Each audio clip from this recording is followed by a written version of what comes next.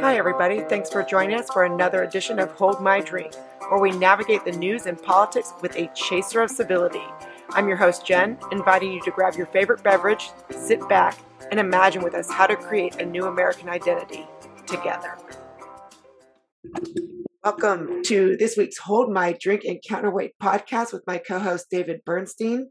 Today, we have Naama Cates with us, and she is the host of the Incel podcast, and Incel stands for involuntarily celibate. So we've got a very interesting dynamic in society that we're going to talk about. But of course, first, we find out what we're drinking for this conversation. Naama, did you bring anything to the table? I just have a non-alcoholic drink because it's 4 p.m. So I can share that. But it's a mango smoothie. Oh, that's nice. David, what about you? I have a little bit of bourbon actually, which I really need because it was a really intense day today. So thank you for this. Yeah, well, I'm actually for the first time ever maybe not drinking, so but I have coffee, and I actually have chocolate too, and it's caffeinated coffee, so I'm going to be very more animated than usual probably. So with that said, David, why don't you take us away in this issue of incels? Excellent. So let me just say what my interest is real quickly and why I'm so happy we have you on. I've been hearing about incels for quite a while and reading and listening about it. And I have a stepdaughter who is 19 years old who likes to say that these incels are all misogynistic and talks about incel culture. And whenever I hear these stereotypes like this, I always know that there's a bigger, deeper story. And I'm so glad we found you because you've really looked into this deeply. So tell us a little bit about why you got interested in incels and what you found out about them. Well, I still don't have a great answer for that question, a neat story for it, even though I'm asked a lot now. But basically, I was just getting really into podcasts a while ago, a few years ago. I liked a lot of the true crime ones. I became aware of the term incel sometime before that popped up onto my radar. And I think around that time that this interest in podcasts and this slight interest in incels was beginning to coalesce. I had a happenstance encounter with one, a young man who identified himself as an incel, not right away. And I just found it interesting and started recording the conversations and thought this would make a great podcast. I didn't know what the structure of it would be or what kind of stories I'd really be telling because I didn't have any, I hadn't spoken to any of them yet. So I didn't think it would be as deep of a dive into the community and the culture as it ended up being. I thought it would be more of a character study. But it's turned out to be, pretty all-encompassing and all-consuming. So you met this person, you got into conversation and started looking deeply. What have you found? What are they exactly? Why did this category of people appear? They are, I would define them as a community or a subculture. People sometimes refer to them as a movement. They'll refer to the incel ideology. They call them extremists, male supremacists, misogynists, things like that. There are some shootings. There have been a few shootings and sort of events that have been associated with them. Mostly not so accurately, in my opinion. But that's been going on since 2014. And I think, now here we are 6-7 years later, and there, depending on who you ask, there are a dozen or so of these events that have been associated with them. So they're on the radar of the security services and counterterrorism. They are considered sort of a terrorist threat in many places. We just had another shooting, obviously, just about a month ago in the United Kingdom, which was pretty serious. But other than that, they communicate online. They have these meet spaces online. It's completely an internet subculture. There aren't in-person meetups. And they have their own sort of way of talking and their own culture that very much came about with 4chan and some other sort of Web 2 phenomena that is pretty shocking, pretty subversive, very kind of countercultural, and, tends to be quite misogynistic. So people from the outside are trying to sort of study them and speculate on them, and they come to these conclusions. Mm. How many of them do you think there are? Do you have a rough estimate how big it is? I would say that it depends on the definition you choose. The categorical definition, which is, actually an involuntary celibate, someone who's not having sex or romantic relationships despite wanting them, is probably enormous, and have always been. But people who are aware of the term and use it to define themselves, even though they might not agree with some of it, I'd say that's a very big group too. There are tens of thousands, at least we know that from their online communities, and there's probably a lot more than that. People that don't sort of create accounts. Mm. Years ago, I heard a theory about suicide bombing in countries like Egypt. And bear with me for a second. The theory was that you had a lot of young men who are not marriageable, that you had some wealthy men who would hog up more than their fair share of eligible women, and they were leaving a lot of poor men without any prospects for marriage or sex, and that suicide bombing was sort of a cultural outgrowth of that kind of terrorism, that kind of commitment to the Muslim Brotherhood. It gave them an outlet that they wouldn't otherwise have. And I was wondering if you see any parallels. I'm not saying everybody's going to strap explosives around their belt. That may not be a cultural form that this type of alienation takes, but is there any parallel between that phenomenon in a place like Egypt and what we're seeing in the incel subculture? I mean, that was one of the first connections that I made, is just the overlaps in terms of the possible recruits in a group like incels, though I don't consider incels to actively recruit. They do not do that. They absolutely don't. But the type of people that would be drawn to sort of an extreme group and that would be mobilized to violence or even just nihilism or whatever it may be, are likely to be young men who feel displaced, who feel they don't have meaning in their life, who feel they don't have community, who feel they have nothing to lose, and maybe want to do something bigger or more important or want to be a part of something like that. And so, yeah, I would say that there is definitely a similarity. I think even if you look at sort of lone wolf actors or school shooters or things like that, which I think incels have a lot more in common with than they do with terrorists, you'll find that probably a lot of those young men, the perpetrators of those attacks, also would fit the definition for incel. Mm. There's a whole set of terminology: black pill, red pill. Can you give us sort of a quick tutorial on that?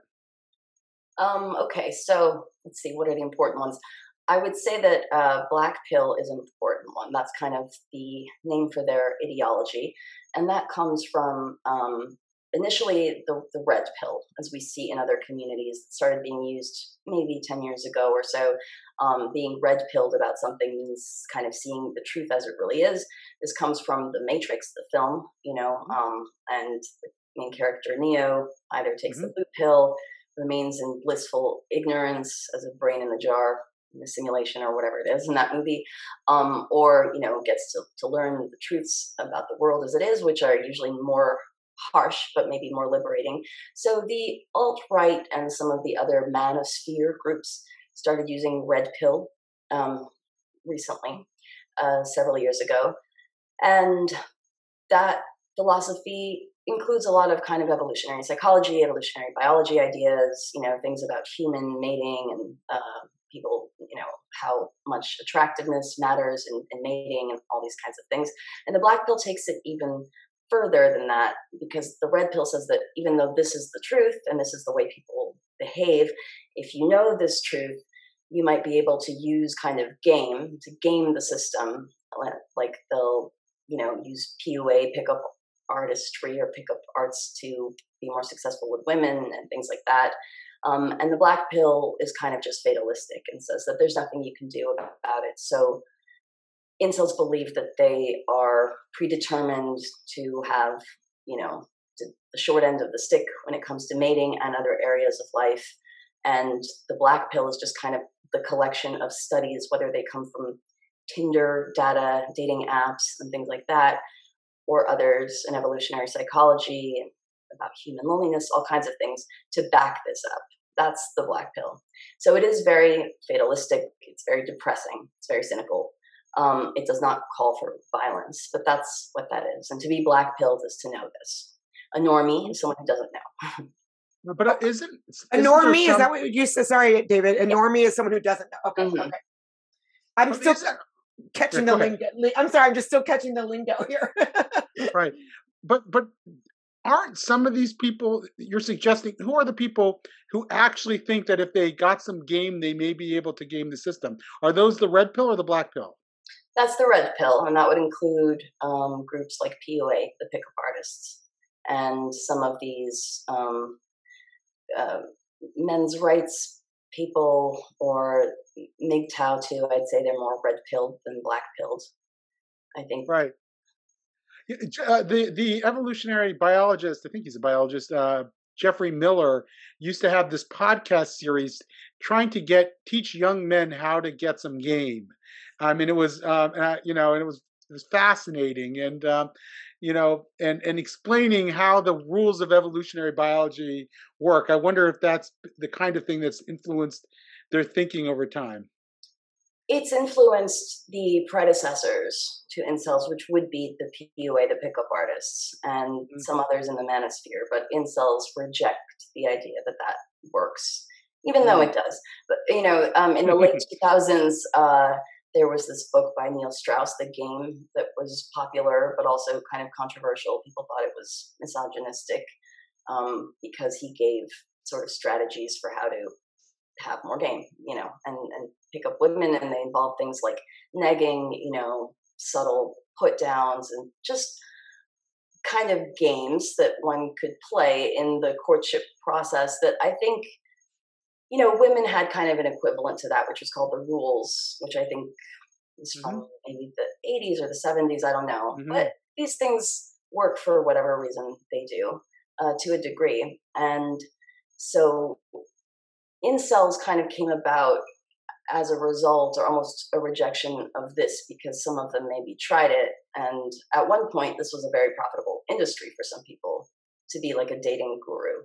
And they would, have these getaways and would pay arguably a lot of money, I don't know, and try to sort of coach them. And it didn't work out for some people, so they reject the whole premise. I've got to go back because, again, just for our listeners, if they're like me, this is a new idea for them. So because I did my research, I know what MGTOW means, but if you can tell our listeners about MGTOW, and then you also mentioned negging, can you clarify or at least give us definitions for both of those? Sure. Well, so negging is, I don't know if people really use it as much anymore. I remember it being kind of a popular term at one point, which is just like a subtle put down, basically, or denying someone, like a subtle denial, maybe to make somebody question themselves or feel like they have to try harder. I guess this is done in other spheres as well, but I think the area of, dating is the one that I'm kind of thinking of. So if a woman tries to give a man a compliment or something, and they're obviously interested in each other, then he'll accept the compliment, return it most times, but maybe a couple of the times he'll sort of reject it or deny it or say something to make her question herself. And this is part of the chase, as the philosophy goes.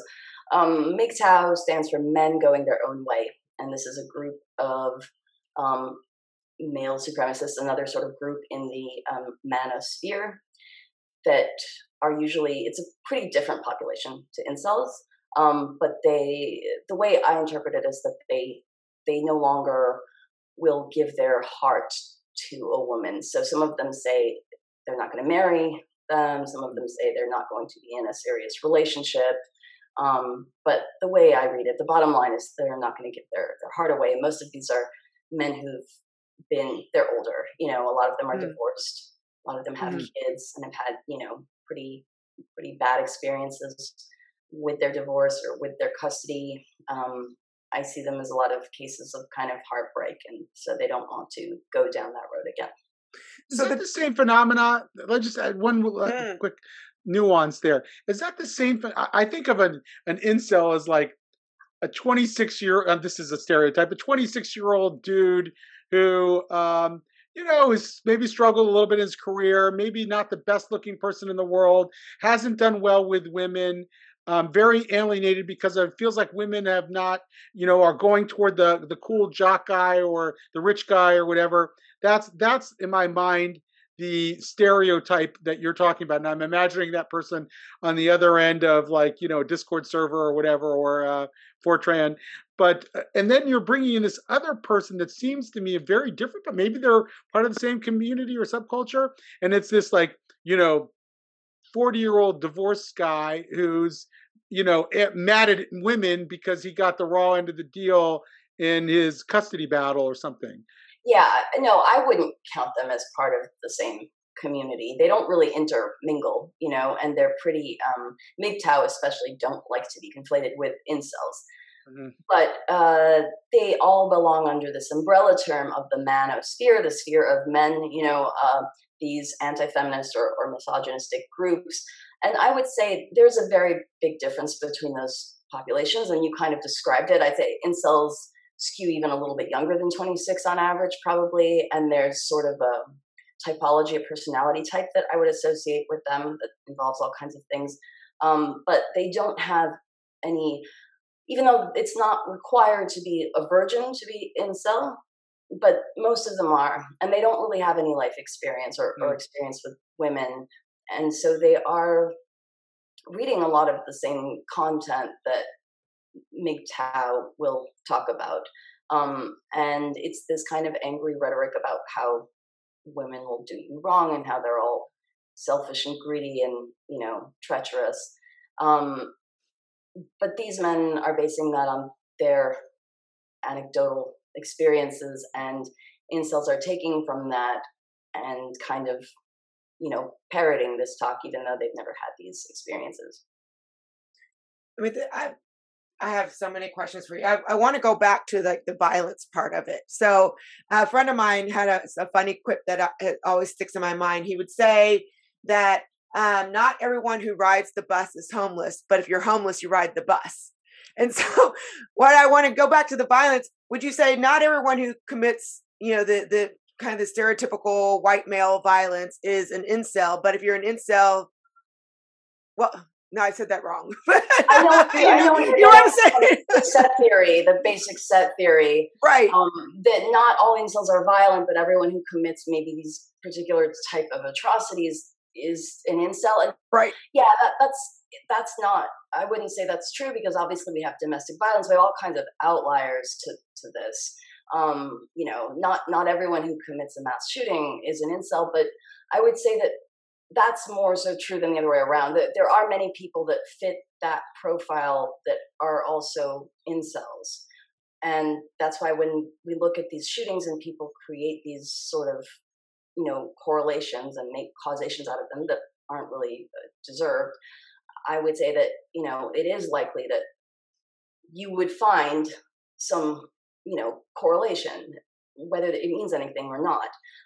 But the vast overwhelming majority of incels are not only nonviolent, they don't even support violence. A lot of them aren't hateful. So yeah, but you have the idea. Do you think that this, is this a relatively, I know the organization around it seems to be relatively new, but do you feel like this is a new organization in the sense that like social media, is there a root cause of why this is happening? I'm sure there are people who've been involuntarily celibate like throughout history, right? But this seems to be somewhat new in the fact that it's relatively organized. I know it's loosely organized, but they consider themselves a part of a group, a part of an ideology. And I'm just wondering, particularly because you said so many are young, and I'll just, I'm a mother of a young son who's not an incel, but I know that being around boys his age, I know that a lot of kids, unlike when I compare when I was growing up, they aren't dating, they aren't even looking for it, and I think I interpret that is because there's just so much else going on. I mean, they're probably having conversations with women or girls via social media, but like that actual interface is like, it's almost scary. I feel like the social, that world has almost created an incel movement. Would you agree? Yeah, I would. I mean, I wouldn't call it a movement again, and I wouldn't say it's organized in any sense, except there is a term, right? And so there is an identification, which there wasn't before, and these men are talking to each other. So in that sense, yeah, the organization is new, and I do think it's very much the result of social media in some way. Whether it's a sort of second, third, fourth order effect of it, I think it's related. I think that there's the lack of interfacing, the lack of IRL friendships is huge. The pressure from social media to present as something, as attractive, as popular, as successful with women, whatever it is, everybody's sort of representing themselves in this curated way that's not real. So I think that creates an additional pressure to be that way. And it makes people who aren't that way feel like they're even further behind and, kind of more alone in that and more shame around that. And so this club, this community is a response to a need that obviously some people are, maybe many people are feeling, to kind of explain why they're falling behind or to talk about their struggles when they feel they can't do that with their families, with their friends that they have IRL, if they have them. I do think that's very much the result of this new technology and the effect it has on us. I also feel that culturally there's the combination of this very sort of sexualized culture and social media, in addition to like YouTube and that kind of content and everything, creating this image of what a life should be. And then we also have the polarization and the kind of demonizing. Everybody's moving into political camps, this side or that side, and the demonization of the young white man and saying like this is the white man's problem, and the need to put everything into kind of oppressed and oppressor narratives, and how sort of uncomfortably incels would fit in there. That was actually where I was going next, and it's fascinating. So, I perceive this in sort of today's like woke ideology, cultural matrix. The incels are would be perceived probably by the social justice warriors as part of the oppressor class, and yet they feel very much like they're victims in the current cultural environment. I'm wondering what degree the rhetoric that you hear among them, this sort of misogyny, is performative in the way that it's sort of a reaction to the social justice warrior claims about them, and they're just saying, and to what degree is it really heartfelt? To what degree does it really express their authentic view of women in the world? That's a good question. That's very much depends on the individual. But I would say that their rhetoric, especially the things that one might come across on the forums or, under their kind of avatars, their online personas, which usually have very strange names and things like that, like 90% of that is performative. Mm-hmm. The younger they are, the less they would really have any cause to strongly believe any of this. And the older they are, kind of the more moderate they become, and the more, when a person has some life experiences, they just see things differently. But so I would say just overall in general, a lot of it's performative. A lot of it is performative, knowing that it's performative, knowing that they're being shocking. That's the intention. They know that journalists and academics and security personnel are possibly reading this stuff, and social justice extremists, and they want to get a rise out of them. I got a lot of that. And then there are some of them that I think feel it quite strongly. Very few, but enough that I've encountered it that, it's notable. But when they do, it's, I don't say it to be stigmatizing, but it's a truth of the community that there are a lot of mental health issues in it. And depression and anxiety, it's like upwards of 80% of the community has it. It's been seen, some counselor for it. Something like 20% are diagnosed on the autism spectrum, and another 20% or more think that they might be on it but aren't formally diagnosed. So the ones that I see really struggling with these ideas and these beliefs are struggling with serious mental health issues too, and they are extremely depressed. And these beliefs, when they feel them strongly, go along with a host of all these other things, and they kind of, they vacillate, they go back and forth. Like there are many that I talk to that will be really lovely one day, and the next time we talk, they're paranoid and they're angry and they're depressed and they're sending me all kinds of things, and they're very difficult to talk to. So yeah, it's pretty complex, but the majority of them, if they aren't struggling with this, quite severely, they don't feel these things severely either. So that, when people ask, what role does the incel ideology have in either making people violent or just unhealthy or whatever? Well, I don't think it makes people violent, but I do think that for a certain type of person who might have a certain type of personality that tends to be hyper-focused and black and white thinking and all of these things, and is also depressed and also angry and also feels disempowered, then yes, reading these ideas isn't going to help. And I think there are many of them that maybe stay more depressed and don't grow as a result of being stuck in this kind of thinking. So I've been reading Isabel Wilkerson's Cast lately, and so a lot of what I listen to, I'm filtering through that information. And one of the things that she mentions is this: she believes that there is this like growing violence because white men in particular see their status as the top of the hierarchy in jeopardy. And I think you kind of touched on this, or at least maybe I just read into it, that some of the people who identify as incel, it is kind of a more of a white man's issue, and this sense of, that, and touching on what David just said, of being oppressed, but being oppressed from what? Being oppressed from maybe perhaps being their status being in jeopardy. Would you say that is a trend in the community? I don't agree with that perspective so much. I understand it. It's critical theory. I don't really. I disagree with the sort of cause and effect of that. I don't think that it's a feeling of losing the power that one ever had that leads to this. I think that, first of all, it's not really a white man's thing.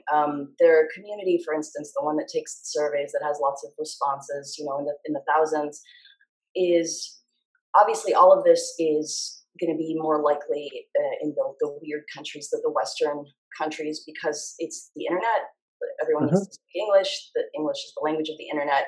And where would people have the time and the resources to even spend thinking about this? Well, it's more likely to be in countries that are a bit more developed. So if you look at their community, most of the respondents are from the North America or Europe, and it's about 50-50 white to non-white. So I think that might even be a little underrepresentation considering it's North America and Europe.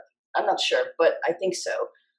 So I don't really think it's like a white man's issue, but I think that there is a sense, because of some of that theory and some of that talk going around, there's a bit of, a feeling of just being marginalized for that on top of it, because it's kind of not in fashion to be, a white cis straight male now. But I think even more than that, it's that they romanticize or idealize this image of the past because they think that women having agency leads them to be more selective than they were before, to want, ever more wealthy, more successful, more attractive men as a result of sexual liberation and everything else. So some of them kind of grab these ideas from other communities, the alt-right being one of them, and even, some Islamist communities that are all kind of very anti-feminist and anti-progressive and have these ideas that during a time when people were more traditional, men would have it better because women would have to be with them for their own financial security and stay with them because they were more shamed not to. So there's that. And I don't think it's quite the same as feeling that that this power that they once had is now being gone, and these men have never felt that, I don't think. And I think we can fairly say that some men, even though most of the men maybe have had a lot more power throughout history, some men clearly don't, especially now. So these are those men. Wait, I'm trying to get the right. Hang on, I just heard my daughter. I have to go grab her. Go grab her. Go ahead. Okay. Set her down. We're just gonna. Like a lot of weirdos watch my stuff. So. Yeah, for sure. Here. Oh, it's so cute. Do you? Is part of your doing this trying to help people understand that the victimizer-victim lens doesn't do justice to the world as it really is? I mean, I'm just, struck by that. Like, this is complicated. Like, these are people who are being categorized in a certain sort of privilege hierarchy, and yet they themselves feel completely different than they're being categorized. Do you have a larger agenda yourself when you think about them and where they fall on that privilege hierarchy, or is this just simply wanting to understand a certain community from sort of a sociological interest? It's the latter. I would say that working with the community, doing the show, some of the responses that I've gotten to doing the show has maybe made me think more about the larger agenda, or the way that this narrative, this epistemic standpoint, epistemology, actually, what effect it actually has on people and on society. But that's just been, one of many things that have kind of come about around the same time, partly just because of the time we live in and doing this show. I certainly didn't come into it with many thoughts about that. Now that I've been doing it for a while, that's a topic that's come up.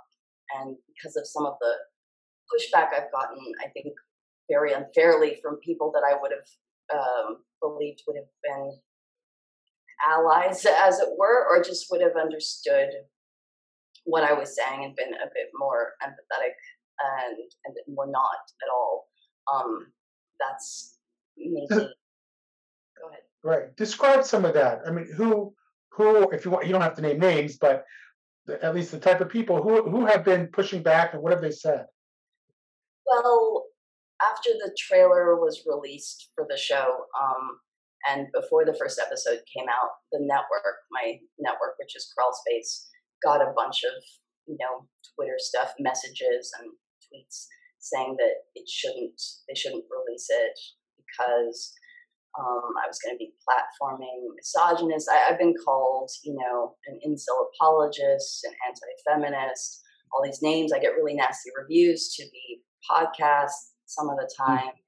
There was an article recently in some outlet, pretty far left outlets, about the way that media and academia are helping to soften the image of incels wrongly, and a lot of it was about my show.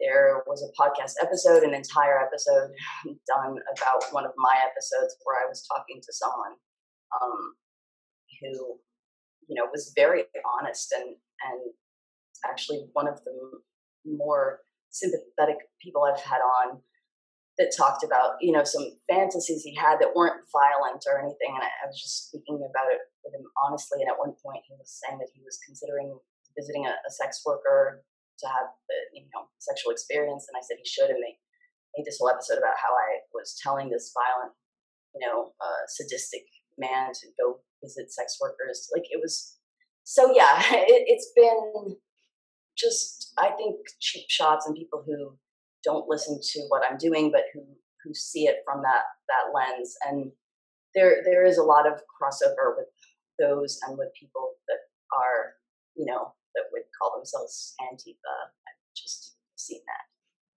that. Mm. And I don't think, from what I've seen, that you're sympathetic. I think you're shedding light on something that a lot of people don't know about. I mean, I've never heard of anyone else dedicated to this movement, or at least giving voice to this movement as you are. So, I mean, would you say that you're sympathetic? That's not what I'm getting from you, or from what I've heard from the work that you're doing. I mean, you're very just open dialogue with this. Yeah, I think that's what I am too. I don't think that I'm sympathetic. I think that I'm sympathetic or empathetic to individuals that I talk to that express no, ill will, don't hate women, any of that. There are many that are like that, and there are people that speak about their traumas and being bullied, and some of them are extremely articulate, and some of them are, politically aligned with those people. I have had feminist incels even on my show. So I think painting everyone with a broad brush is just, I'm not doing that. And I think from the beginning, the fact that I haven't pushed back and sort of tried to have gotcha moments or held people's feet to the fire for things that they don't believe or don't say has made people think that I'm sympathetic. Do you want to check on your baby, Naama? I mean, she's right there, so I know she's fine. But I don't think she's going to stop this singing. It's nice background music. It's actually kind of charming. Yeah.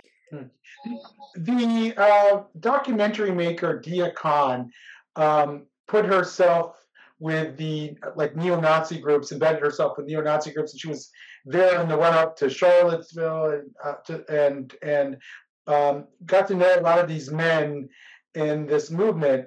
And over time, some of them actually developed a crush on her, and she used it to sort of, she didn't use it, they ended up moving out of the neo-Nazi movement because it actually went up against their core belief of what a person of color could be. I mean, she's Pakistani by birth. I'm wondering if you've had that impact on any of these men who have these really fixed stereotypes of women, and here you come and lend a sympathetic ear. Have any of them sort of been interested in you, or use that as a way of sort of extricating themselves from the subculture? Well, I would say that incels are unique in the sense that you don't need to extricate yourself from a subculture to no longer be an incel, and that the goal already, without me in the picture, whether or not I was ever involved, is to no longer be an incel. So it's different in that way that, most of them just want to get laid and just want a girlfriend. I think that, and don't have negative views of women really either. They might talk about it. They might kind of spout off and, say things like, just that women are shallow and women will never, love them, and they always want chat and this and that, but they don't really have deeply felt negative views about women. And they are happy, almost all of them are immediately, if they have any indication that some woman is interested in them, they want to talk to her, they want to get to know her, and they don't really think very much about all the incel stuff. There are some that I, speak to off the show that did ascend, that's their word for it, in the time that I've known them. And if I help them gain confidence to try something and do that, then that's great. But I think they were on their way there anyway. Are some of them just part of the late bloomer club? I mean, I was a late bloomer. I had much better luck, not luck or whatever, with women, young women in my later teens than I did in my earlier teens. And yet, there are plenty of guys who at age 14, 15 were already, players or whatever. That wasn't me. But I'm wondering if that's the case with some of them. They're just late bloomers. Yes, definitely. And I tell a lot of them that because a lot of them are very young in their early 20s, you know. And in the past, that would have just been a late bloomer, and there wouldn't have been all this seeking for explanations or certainly blaming other people for it. And I think that's one of the things that's different now, and that's not necessarily helpful. But that's not really all the fault of incels or their ideology. It's kind of just culture and technology and information that people have available. But yeah, I would say that probably most of them are just late bloomers. Naama, you kind of just answered a question for me. I mean, they're involuntarily celibate. So most of these kids, and you did say most of the incels. I mean, MGTOW is older, incels are younger. So I was thinking the same thing as David. Is it just that they're late bloomers? Now that we've got social media, my earlier question to you, maybe, it's not as important as it was to when we were going to school. But I guess the question though is they're involuntarily celibate, but if that situation were to change, if they were to ascend, is the language that you said, then they would welcome that with open arms. And do you think that then they kind of break away from the groups that they might be in? Or, I mean, are people who do that, is it seen as like, wow, yay, go you? Or is it like, oh, you just broke the code, bro? Yeah. So they are, it's kind of interesting because they are pretty much universally congratulated and everybody's happy for them. You can see some of that on my Twitter timeline. Occasionally I'll tweet when someone says something like I've ascended, and you just see the comments. But they're not really allowed in forums anymore once they're because it's results only. But I know that they keep their personal kind of individual friendships that they might have had. So there's no ill will or anything there. For some of them, I think that they become so depressed, and that rejection kind of hits them so hard that it might be a bit difficult for them if the opportunity comes up to actually go forward and, seize the moment. And I do think that being in the echo chamber isn't super helpful. But from what I've seen, even ones that sort of stay in the community and don't really tell people about it because maybe it's become a persona for them, they tell people individually, and that is the goal for almost all of them.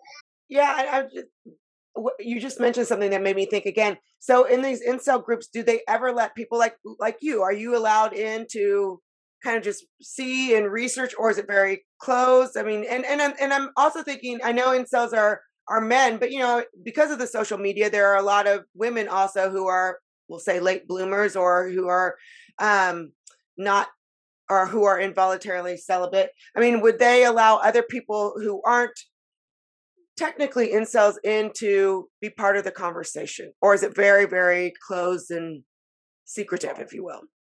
It's not secretive because it's on the open web. They don't allow people who aren't incels to have an account on the forum and to contribute to the conversation on the forum. But it's pretty much all available for anyone to see. That's why there have been some studies and research papers done on this forum because it's just there that they can scrape it. And with regards to women, there is a group that call themselves femcells.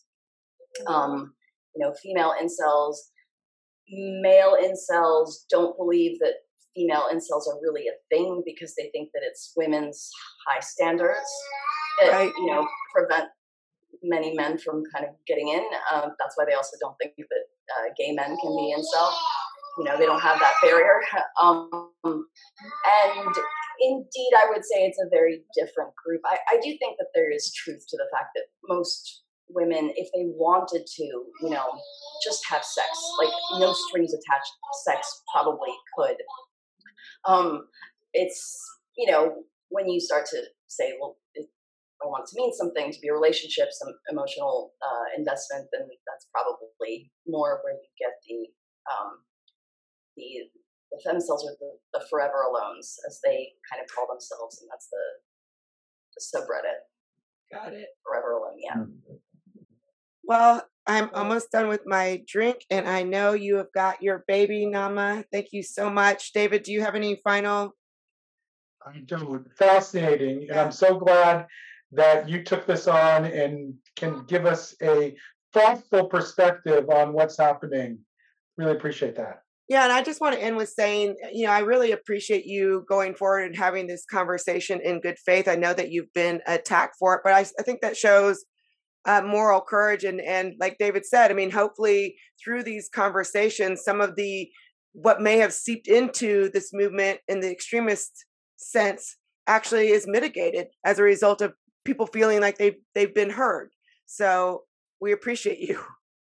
Thank you. I mean, I think that when people don't feel heard is when they might resort to violence. Mm-hmm. That's kind of historically been true. So I think that it is important for anyone to know that they will be respectfully heard, and also just that one member of the out group, being a woman, is not trying to set them up or entrap them or something. I think is, if nothing else, that might be helpful. But well, thank you, Naama. Have a great afternoon. Thank you for listening to this episode of Hold My Drink. Like or subscribe to the show and check out the show notes for links to source material and to our website, where you can find what each of us is reading every week, different news with different views. If you have a topic that you would like us to explore, drop us a line. And join us next week as we say, hold my drink, and the conversation gets real.